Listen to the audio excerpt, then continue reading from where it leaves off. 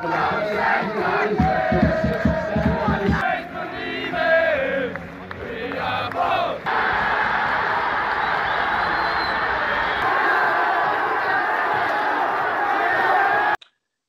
Andy Myler, welcome to Irish Footy Vlogs. How are you? You well?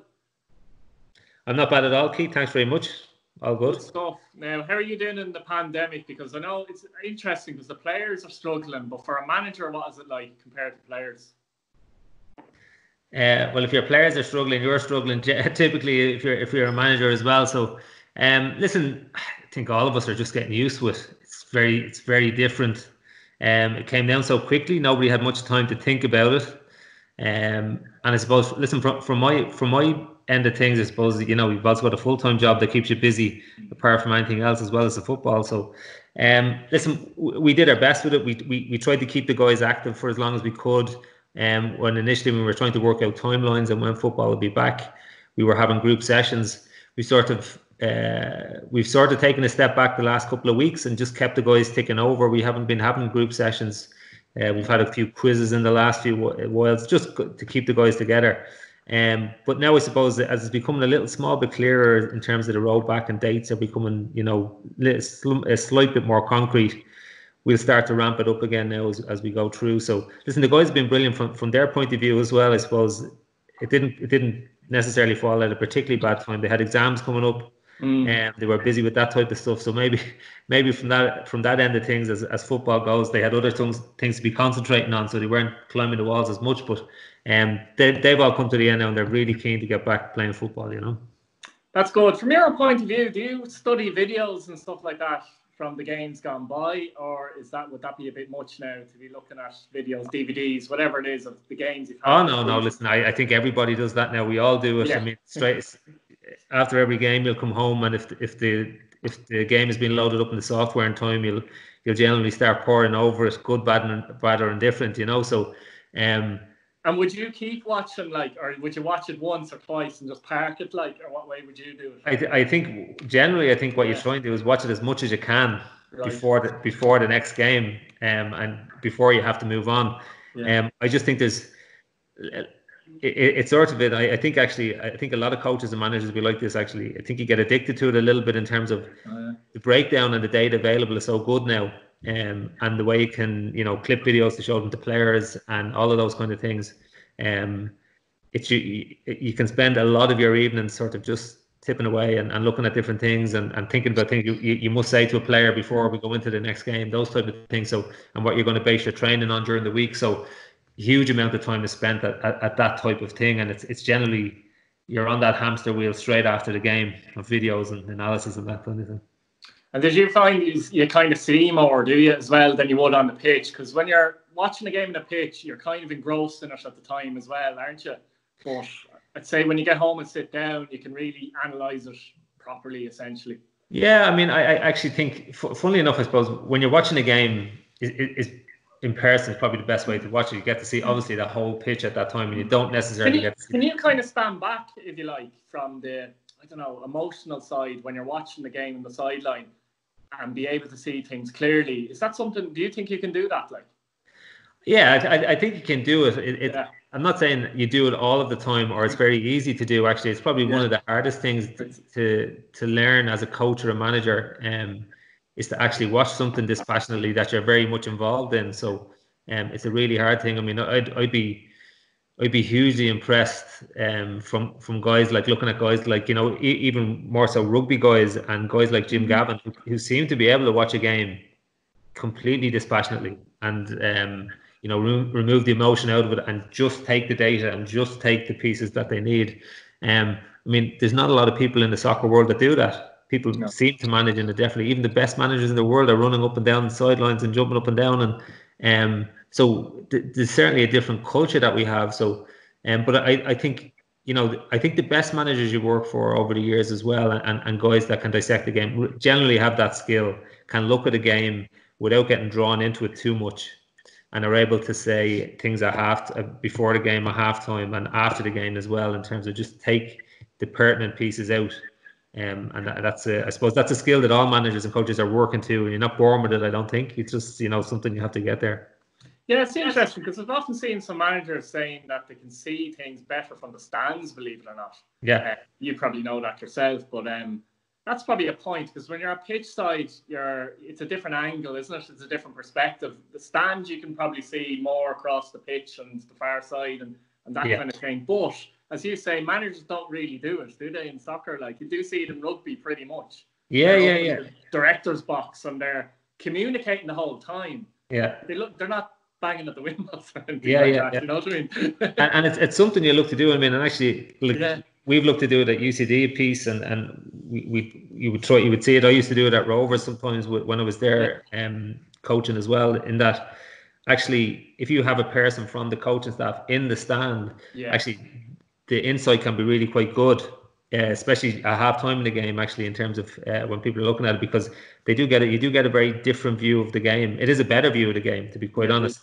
And I think, listen, sometimes I think sports just needed time to make the jump. I don't think it'll be too long till you see managers of teams actually sitting up and having, whatever the best view of the game is.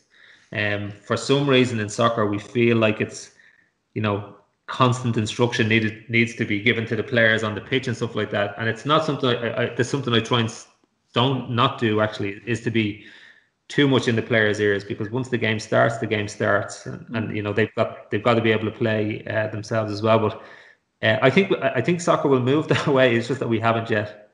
Why do you think that is? Do you think it's because maybe some managers are fearful of being up in a crowd as such, or is it just the style of, I don't know? I think it's just. I think it's just a cultural thing. I don't think it's people being afraid of being in crowds or anything like that. Yeah. It's really just. I mean, it's like any walk of life or job or anything like that. When something has been done a certain way for so long, actually, sometimes it can be quite hard to change that. I mean, like, Gaelic managers are the same. You see one or two of them sometimes sitting the first half out, and some soccer managers have done it in the past as well. Sit the first half up in the stand, the director's box or whatever, and then come down for the second half. So it's been tried, and there's different pieces of it. Rugby have really, really embraced it, but it's a different. I mean, the other part of rugby is that I would say it's a different sport. It's a very set piece sport, so it lends itself to sort of fixed pieces of play and stuff like that. So maybe that's why they do it, and maybe we'll never ultimately able to get all the way to where they are in terms of how they look at the game.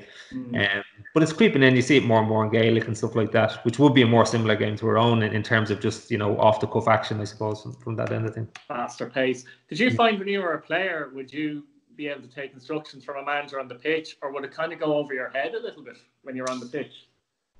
No, I think I would say this, but I think it was okay for taking instruction as a player, but not that when a game is breaking out as well. Sometimes, and listen, this happens as a manager as well. You'll speak to players after the game where you said it was was asking you to do X, and they say, yeah, but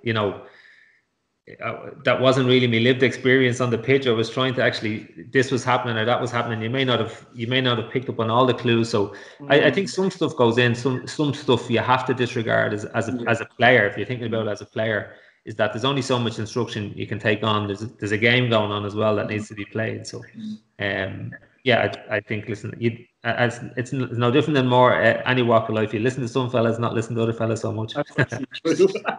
That's actually true. Now, you started your playing career with UCD, funnily enough, as well. It's a while ago now, I think 94 to 97. What do you remember from that experience? Who was the manager at the time, and what kind of players were playing in that team? Do you remember? The manager at the time was Tony O'Neill. So he was the guy who signed us. So I would have, I suppose, signed when we were just 17 or so, or finished under 17s football. And so the guys that would have been in the team, so I would have joined with guys like Tony McDonald and stuff like that. And the guys there would have been like Terry Palmer, Jason Caldwell, Mick O'Byrne. And then later on, guys like James Keddy would have joined. And there was a really good group of players at the club at that stage. Obviously, they got promoted. We got into the Premier, all of that kind of stuff. Had won the First Division, so it was a really good group of players who went on to have really good careers. Obviously, Tony Max stayed at UCD for the rest of his career. But the other guys, Jay, Terry obviously went to Rovers. James went to Derry, I think. New clubs, yeah, but would have won a lot of stuff in his career as well. So I'm missing out guys there. Robbie Griffin, all of those guys as well. Yeah. Shay Kelly. I mean, they were all very good players. And it was a great time. UCD is an amazing club to start your career. I would always say, even to young players. Even if you don't go to college there, such you can still play there, can't you? Just to get that out there. At that stage, you could. At that stage, there was a little bit more blurry lines. Not so much now. You absolutely have to be in college now. But you do. Even with that, I would say to guys, it's an amazing place to play your football when you're a kid, because like typically you're closer to the first team than you would be at any other club, and because lots of the players are young, you typically will get a chance, so you typically will get a chance to play. It sort of eases you into it a piece, because everybody's around the same age and stuff like that. You know, for some guys, and it's not for everybody, but certainly for some guys, you see that might go under in another dressing room. In terms of the dressing room politics, they're harsh enough places at the time, or at the best of times, that it really suits some young guys, and the guys who will get on in other dressing rooms will get on anyway at UCD. So it's a little bit more holistic from that point of view. So, I mean, the guys I'm still friendly with are the guys I played football with at UCD. Typically they're the friendships that have lasted over the years. So it's an incredible place to start your football career. We have guys in our first team now at the moment, even, and it was the same back then. You could leave, UCD at 21, having played well over 100 games. Yeah. So there's not many 21-year-olds at other clubs who do that. So it's a fantastic grounding from that end of things. Yeah, I always find the players, if they're at UCD, if they can stay at UCD for a number of years, and then they can move on. Like, you know what I mean? Those players tend to progress a bit better, don't they? Yeah, I think. Listen, I think it's proven in the league. When you look around the league at the moment, I think the cup final was a very good example of it last year. The amount of ex-UCD players on the pitch, 8 or 9 or so, or whatever.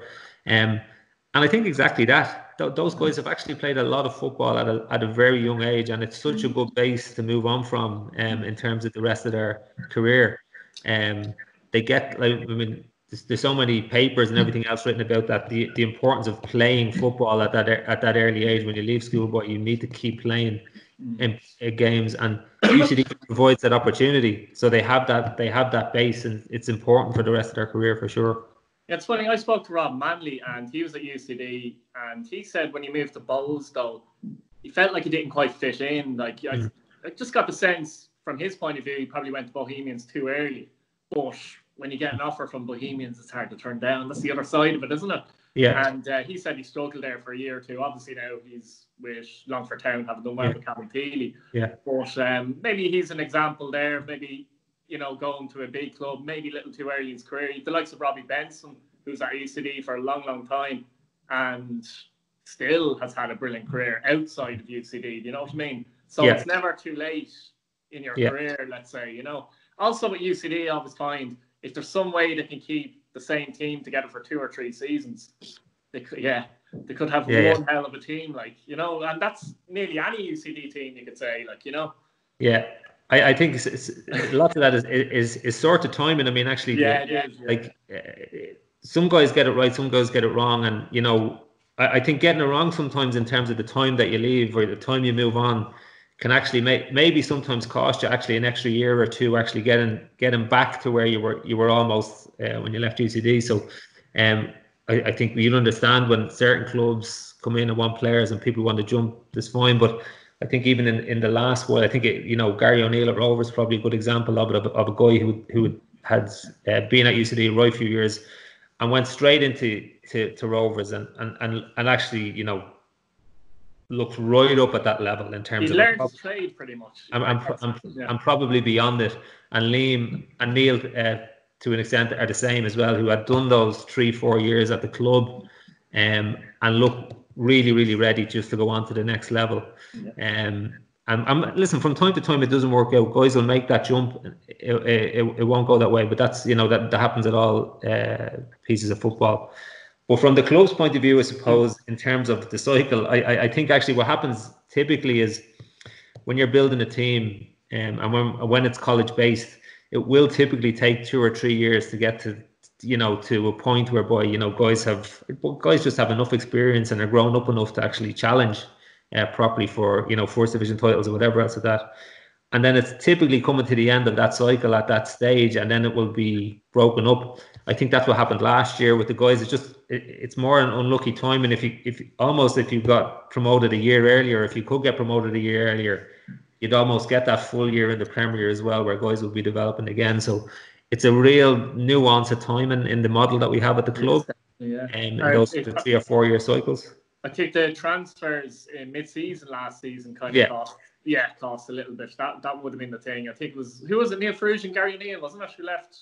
Neil Ferrugia and Gary O'Neill, and then I suppose Liam was almost gone and stuff like that. And Darragh O'Connor obviously left at the start of the year and stuff like that. So I mean, if you think of any club, just say for example, are losing those players of that quality, absolutely, a huge loss. Never mind, you know what I mean? Any club in the league, so that short space of time, it's very difficult that side, but isn't it though? Yeah, listen, I think you see how much actually some of those players improved the teams that they went to. I think that's the key part there. So, I mean, you've taken them out of a team that was looking to stay in the division. So there's always, it's going to be difficult to replace that. But the club are, I suppose, they're realistic about those type of things as well. That it was what it was, I suppose, last year. But that's through no fault of anybody's at the club as such. It's just, it's the nature of, if you lose half your team, that's what's going to happen. Shamrock Rovers, particularly the work the Shamrock Rovers have done, if they come knocking for one of your players, it's very difficult for a player to refuse that, isn't it? Yeah, listen, absolutely.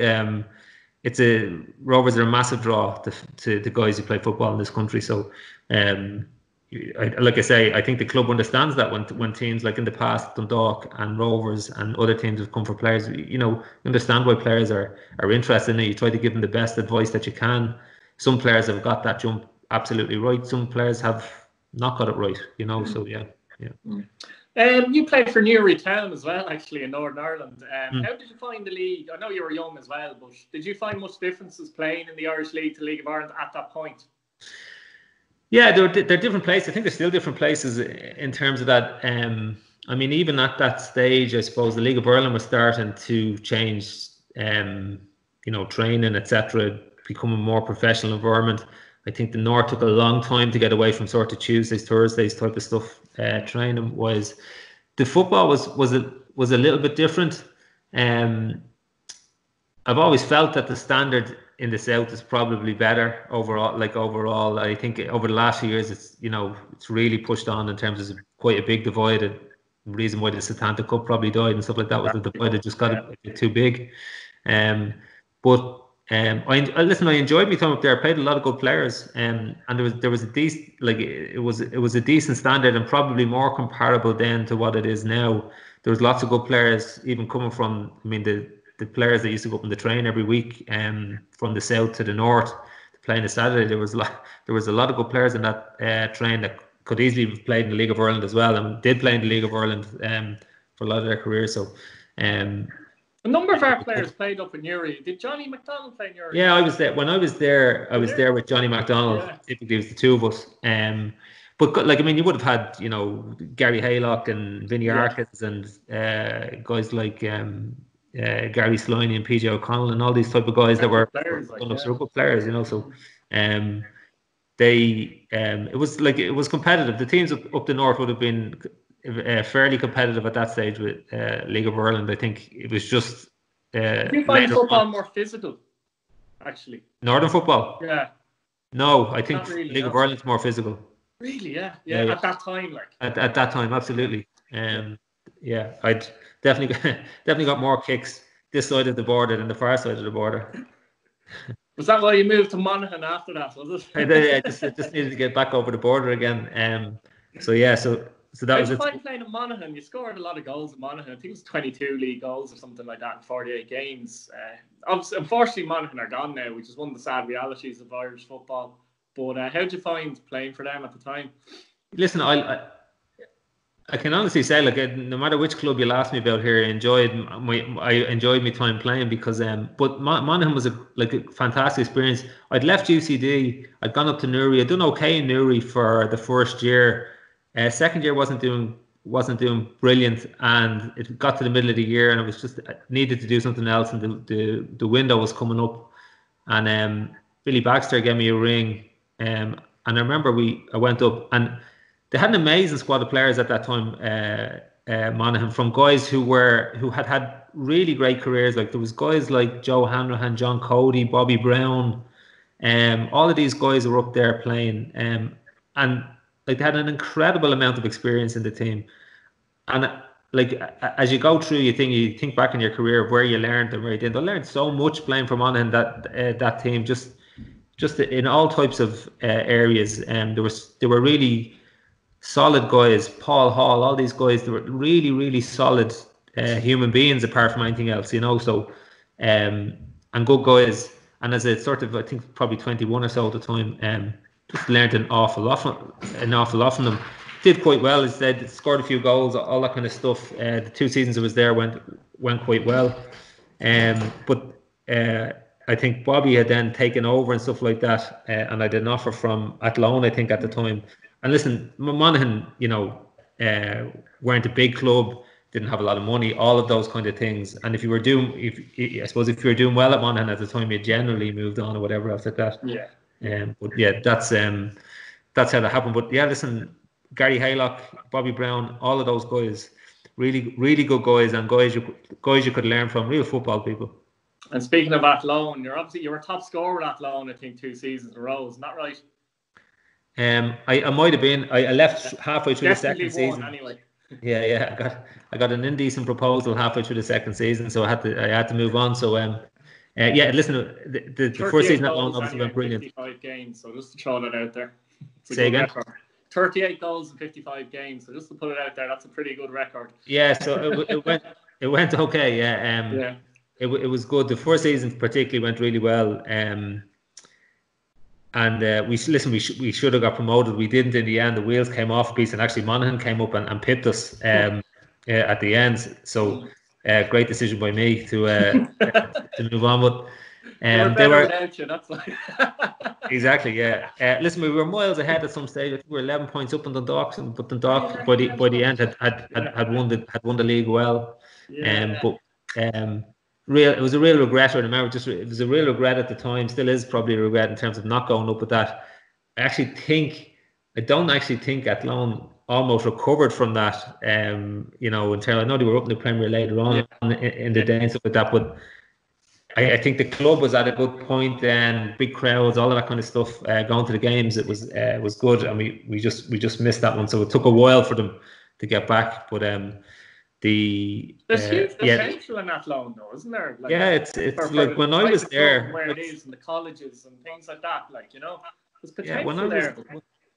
When I was there, there was like I say, we were getting decent enough crowds at games. There was a couple of times it was fairly packed the ground, and we were on the up for a lot of that season. So like I always thought that it's if it can get just an injection of money, it can do something. It's really there to take off. I think, like you say, it's a football town, Athlone, So it hasn't got there yet, but it certainly still has the potential, you'd hope, Speaking of a football town, I know you had a brief spell at Waterford, but you went on to Drogheda United, and actually you're talking about Athlone there. Drogheda are kind of similar, but maybe Drogheda have kind of, in general, they've harnessed that potential a bit better than Athlone have, But how'd you find it at United Park? You scored a lot of goals there as well. You were there for a few seasons as well. How'd you find that? I love playing for Drogheda, as I think would have said a lot in the past. I had a few great seasons there. I'd 2 great managers, Harry McHugh and Paul Doolan, while I was there as well. Different but very good in different ways. And again, actually, even in terms of guys you meet going through football, we actually had when I got to Drogheda initially, we had a really good group of lads that still keep in contact with. So they were just really good. But listen, Drogheda just whatever it is. Sometimes when you're playing football, it just clicks. Drogheda just suited me. I like playing there. I remember I used to actually like playing in Drogheda and playing in United Park before I ever played for Drogheda. I was one of those places that it just seemed to get on well. It clicked at a good sort of partnership with Fabio there in Drogheda as well over the years as well. The two of us sort of got each other when we were playing. So, which you don't see these days very often. Two strikers up top. Nobody ever play. I would be fecked playing now because nobody plays two up top, and so I don't know where I'd play actually these days. But I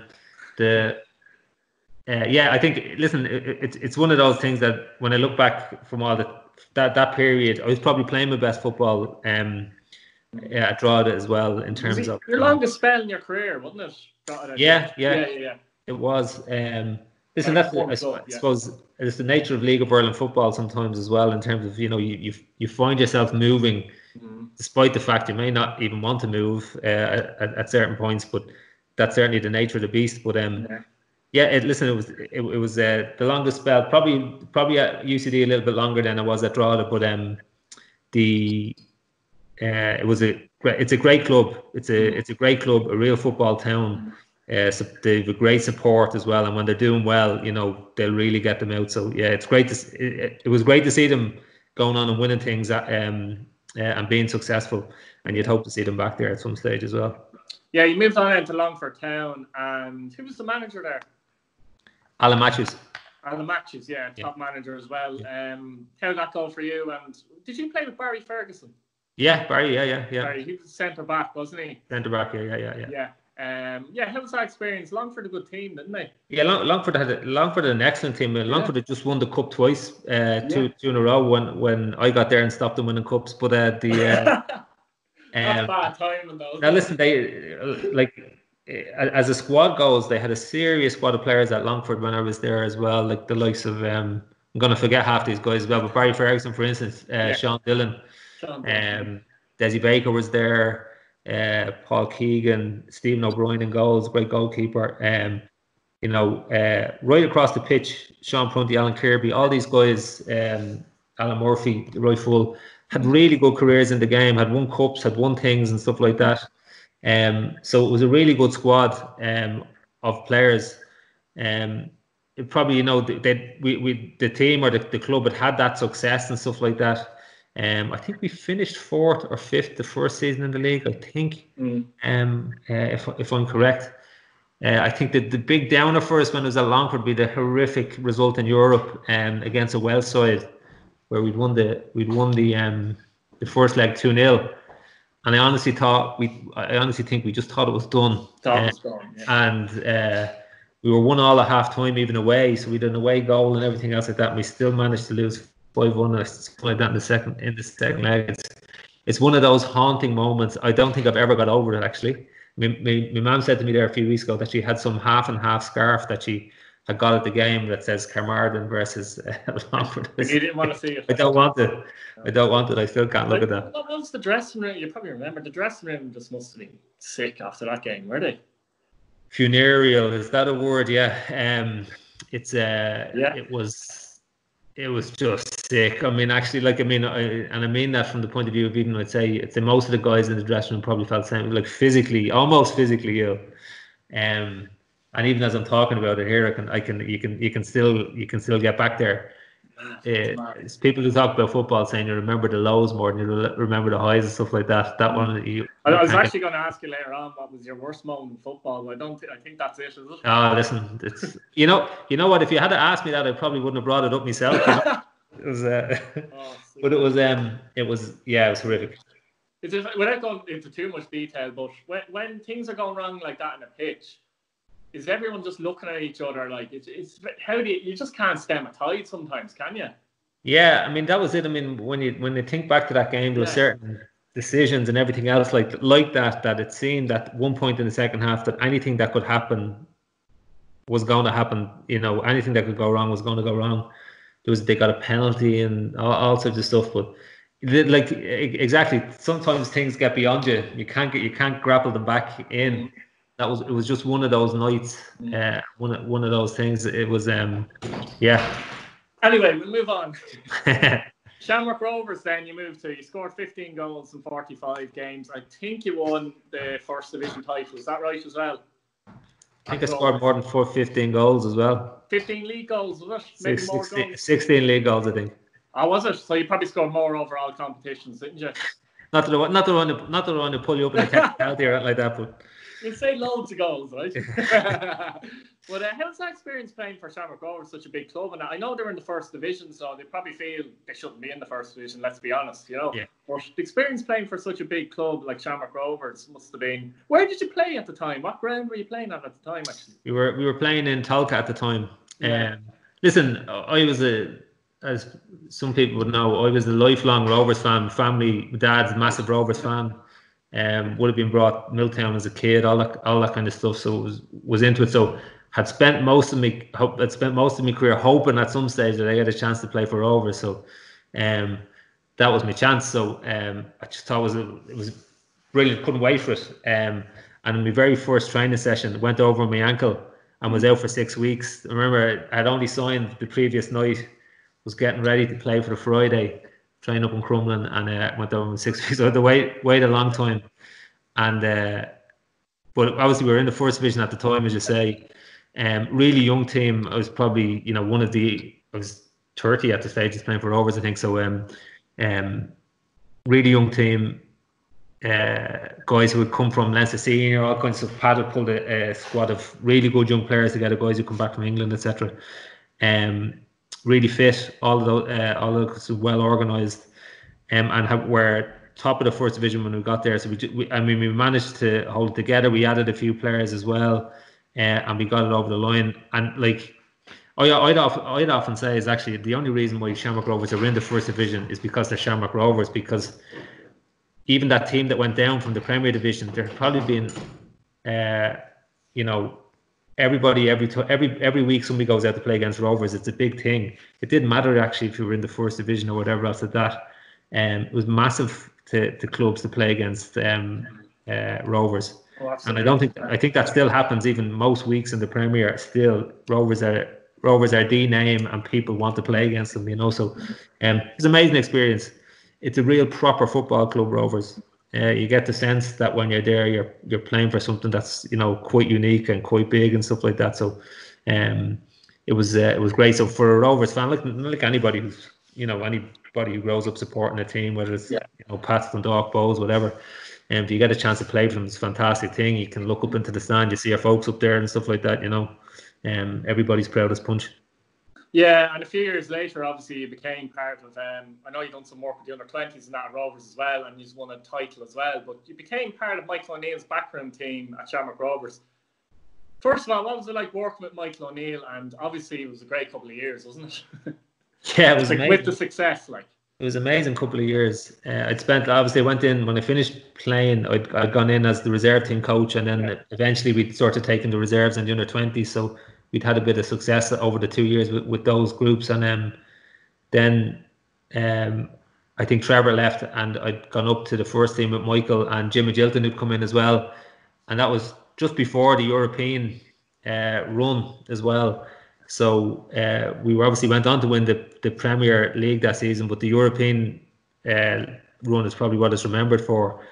So the nights the night in Belgrade, etc., all of that kind of stuff, is just an amazing experience. We're working with Michael. Listen, Michael is a good manager, an excellent manager, as has been proven since he left Rovers. Obviously, as well, the job he did with Northern Ireland.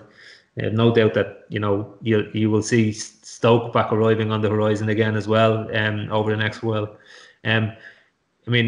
Just exceptionally good with players. Different types of players and how to get the best out of them. You've worked with lots of managers over the year who can get the best out of a certain group of players from the team, if you know what I mean. Yeah. And others don't, or he struggles with certain types of players. So he knows how to deal with a different type of character. I think that's a superpower, if you know what I mean. Yeah, just it is, actually working with the individuals as well as the group, are just and somehow, getting all of those individuals motivated to a point where it works for the group, So I think that's what you would be, that's what you'd be learning. Very strong on the football side of things as well. Now, don't get me wrong, but knew his stuff there, and was very clear about what he wanted the team to do. I think, which is another thing, had a really good clarity of sort of communication and stuff like that with the group as well. So yeah, lots you could learn there, and obviously just a very, very successful couple of years for the club as well. So it was a great place to be around at the time. Tala was new. Fact that, yeah, all of that kind of stuff. Real Madrid are in town, Juventus, you name it. You probably couldn't have wrote a script for 3 years like that. Yeah, obviously there was a bit of a downturn with Rovers when he left, which isn't a surprise because, as you say, he's such a good manager. But would you say, obviously, you were at UCD a few years later, let's say, and you were working behind the scenes at UCD. What was your role behind the scenes before you've taken the manager's job, the senior manager job? So I had, when I finished with Rovers, I'd sort of done a year with Pat's 19s while I was finishing off the A license and stuff like that. Yeah. And so I'd actually taken a break after I started my own day job out in UCD for a couple of years.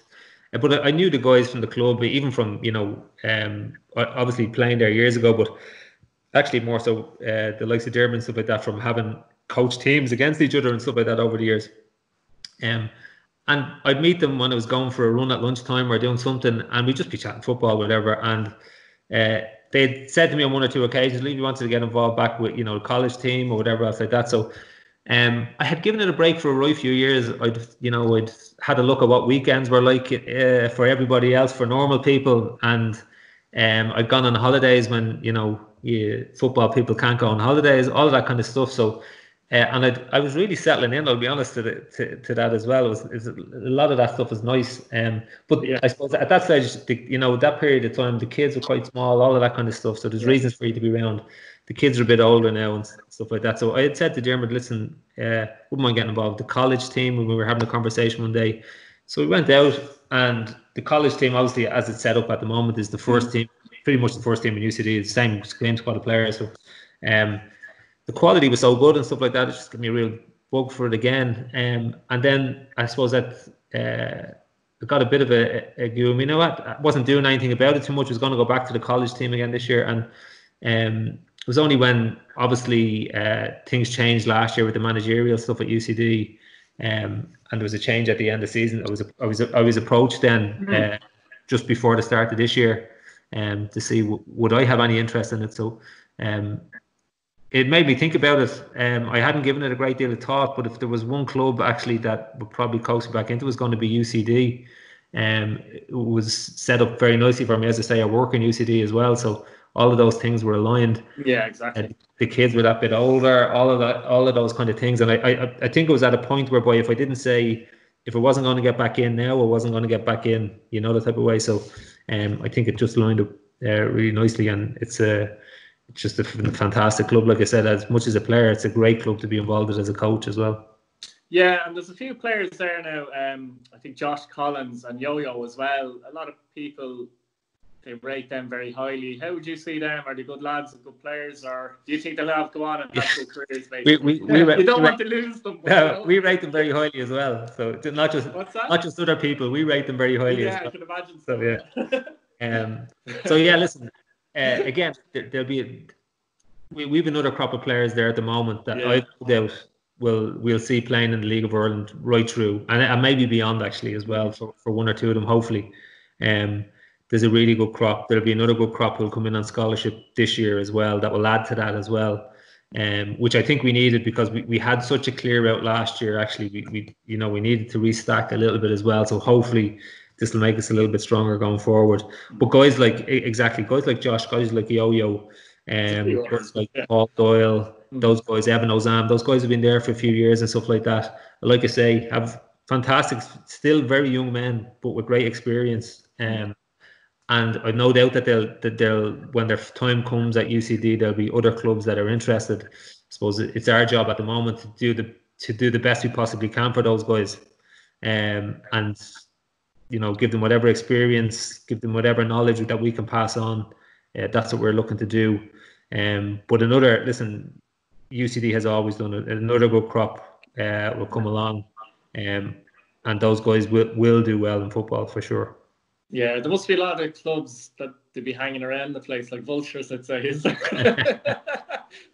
Most of the crowd, at UCD, most of the crowd at a UCD game is other fellas looking at your players. So that's exactly. So But for the season ahead, though, we'll just say the season's going ahead, right? What would the ambitions be for you?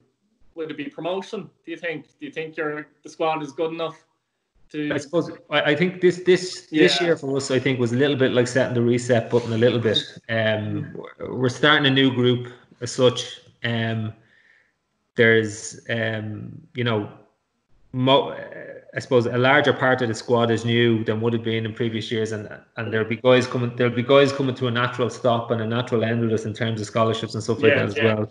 Just even in the squad, as apart from in the first 11 as well at times. So that needs to be reset a little bit. For me, I suppose what we wanted to be was very competitive in the first division. We don't set a goal like winning or anything like that. The goal we always set with the lads is just performance. So we're just looking for performance on a Friday night. We'll take whatever comes after that. So we just want those guys to perform personally and then perform as a team. So that's the mantra that we're trying to set. We're not saying if that performance takes us to the playoffs, fine. If it makes us win, fine. If we can't get there, but we're happy with a performance, fine. Yeah, exactly. It's being happy with the performance and being comfortable. I think we're comfortable with what we have in the dressing room at the moment. We've got some guys, our captain Jack Keeney, Liam Kerrigan, like I said, Doyle, Yo-Yo, Josh, lots of good players. And I think if we can start to maintain, the hardest thing I think, and this is the thing the UCD teams in general struggle with, the hardest thing with young players is the consistency of the performance. Yeah. It's the controlled performance that would win any Premier Division game one week and then, struggle the next week. And I think it's just ultimately they're all learning and they're all learning together, isn't it? Exactly. Yeah. You lack at times, I suppose, an older head, let's say, literally an older head, And there's a patience involved in that. And I suppose from the older head point of view, you're hoping that's what the likes of myself and Ian Ryan add to the situation, if you know what I mean. Because you're not going to have it in your team. No.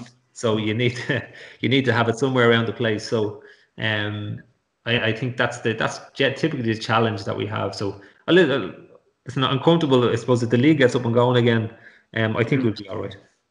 I'll finish off with a few questions. Who's the best player you played with in your career? You have to pick one. Just insult most of the lads now. Exactly. Yeah. Well, you could praise the guy that you picked to the hilt just to say he was that good. So the guy, I suppose. Yeah. The guy I like playing with most, it's probably Fabio. I'd say at Drogheda. I knew you'd pick him. Yeah. He's a really good player. Yeah. And it's not that Fabio's underrated or anything like that as well, because he's not. But he's probably not rated as clever a player as he was. He was really clever player as well. I think people probably look at his speed or his finishing, but he was a clever footballer as well. So I think I'll give it to Fabio. Keep him happy. That's good. That's grand. Best player you played against? Best player I played against. I think the best player I played against actually in the flesh when we were playing, I think, was Keith Fahey when he was here. Fantastic player, yeah. I just remember playing up in Drogheda. I don't think he was back from England that long. He's playing for Pats. Yeah. And there's sometimes you're playing League of Ireland game. You play with guys particularly good player. There's moments in games when you realise that he shouldn't be here, And he was one of them. Yeah, and even more so than sort of because Wes would have been playing in the league at the time. Yeah.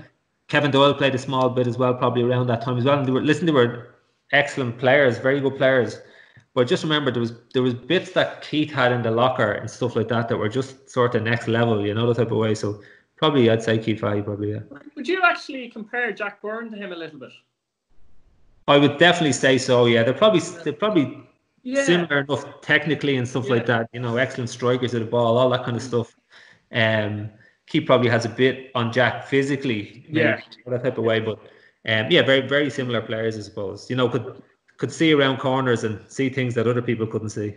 I know some of the balls he used to play through. It's all right to see a pass, but to execute that pass, it just takes the defence out quick. fast ball, but it's easier said than done. But they make it look easy. That's the point, isn't it? Well, listen, I tried to do it for 20 years and I couldn't do it. So yeah, easy said than done is right. Keith Fanny, though, was that player that benefited actually by coming back to the League of Ireland, though. You know what I mean? Yeah. Then he moved on. He was ready to move on when he went over to Birmingham then at the same time, you know, and then obviously the Irish caps came along, etc., etc. But he benefited by coming back to the League of Ireland, actually. I think it's becoming a more well-trodden path, if you know what I mean. So. It can be very difficult to make that initial breakthrough.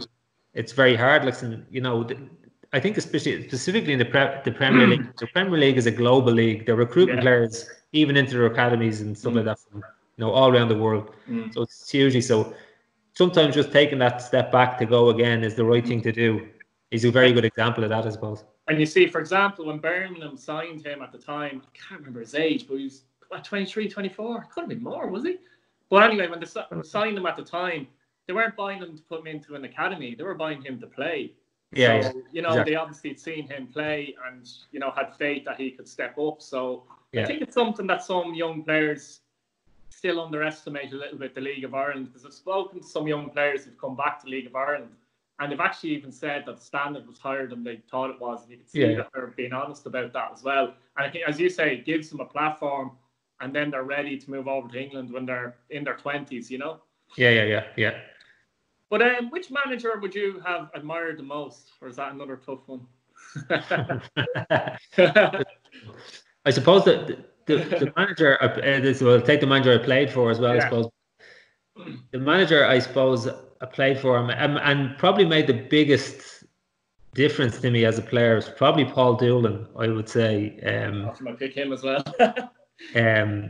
Just had a savage intellect for the game, Paul, in terms of, you know, I haven't met another guy who could watch a game of football and actually remember a game of football after it had happened, how he did. Was just really, really, really good and really good for my game. Actually, just like any of the instructions, they weren't complicated. He never wanted you to do things that you couldn't do or weren't good at. So really accentuated what you were good at in terms of when you were playing. So I think even in terms of how I think about the game as well, when I think of who influenced you, Paul would be a fairly big influence in terms of how you think about it. So it doesn't surprise me that a lot of players would say that about if they've worked with Paul as well. He is he would influence guys when he's worked with them for sure. No, I've heard great stories about him. Actually, I forgot about Michael O'Neill. No, you didn't play under Michael O'Neill. You were. Would you have taken, in terms of your management style, do you think you've taken bits and pieces from these guys on a subconscious level, or is it a conscious thing that you look at when you're going into management? Listen, there's no doubt things go in, if even by osmosis over the years, you know, you're soaking stuff up, and there's bits you take on. There's bits you're not like with the greatest will in the world. I'm like, for instance, I'm not Paul Doolan, I'm not Michael O'Neill. Yeah, exactly. I'm just Andy Moyler. So the only way I know how to manage is how I manage. Be that in football or in work or whatever else like that it is. You just have, you know, whatever personality there is. Some personalities have a dint for management or whatever else like that, and some personalities don't. You hope that your own personality does. You have to keep working at it. You have to absolutely have to keep on improving, learning, all of those kind of things as well. And there's bits. There's bits you will see guys doing over the years about how they dealt with people or how they dealt with situations that you'd say actually that worked or that, you know, that didn't work. So that learning goes on all the time, I suppose. But I think some guys can fall into the trap, or the trap you could potentially fall into is saying, you know, I'll actually just go and try and be like Paul Doolan, or I'll go and try and be like Michael O'Neill and stuff like that. And it's, you know, that's not going to be a thing. You can't do that. People will see through it in a very short space of time, you know. Yeah, I'd say what a lot of managers is things kind of happen in a subconscious level, really, doesn't it? You might have picked up bits and pieces you mightn't even know about it, basically. You know what I mean? And obviously, as you say, then there's your own man and your own self. I'm sure Doolan, Michael O'Neill, etc., took bits and pieces off other people, but it's within their, you know, structure, if you like, you know. Yes, I mean, I think that's just it. I think you've got to have, as a coach or manager, you've got to have a relatively open mind to most things, so that you're willing to either take lessons consciously on board and subconsciously at that stage as well. Yeah, absolutely. Right, Andy, it's been a pleasure. Enjoy that. Thanks for coming on, and best of luck at UCD. No problem, Keith. Thanks a million.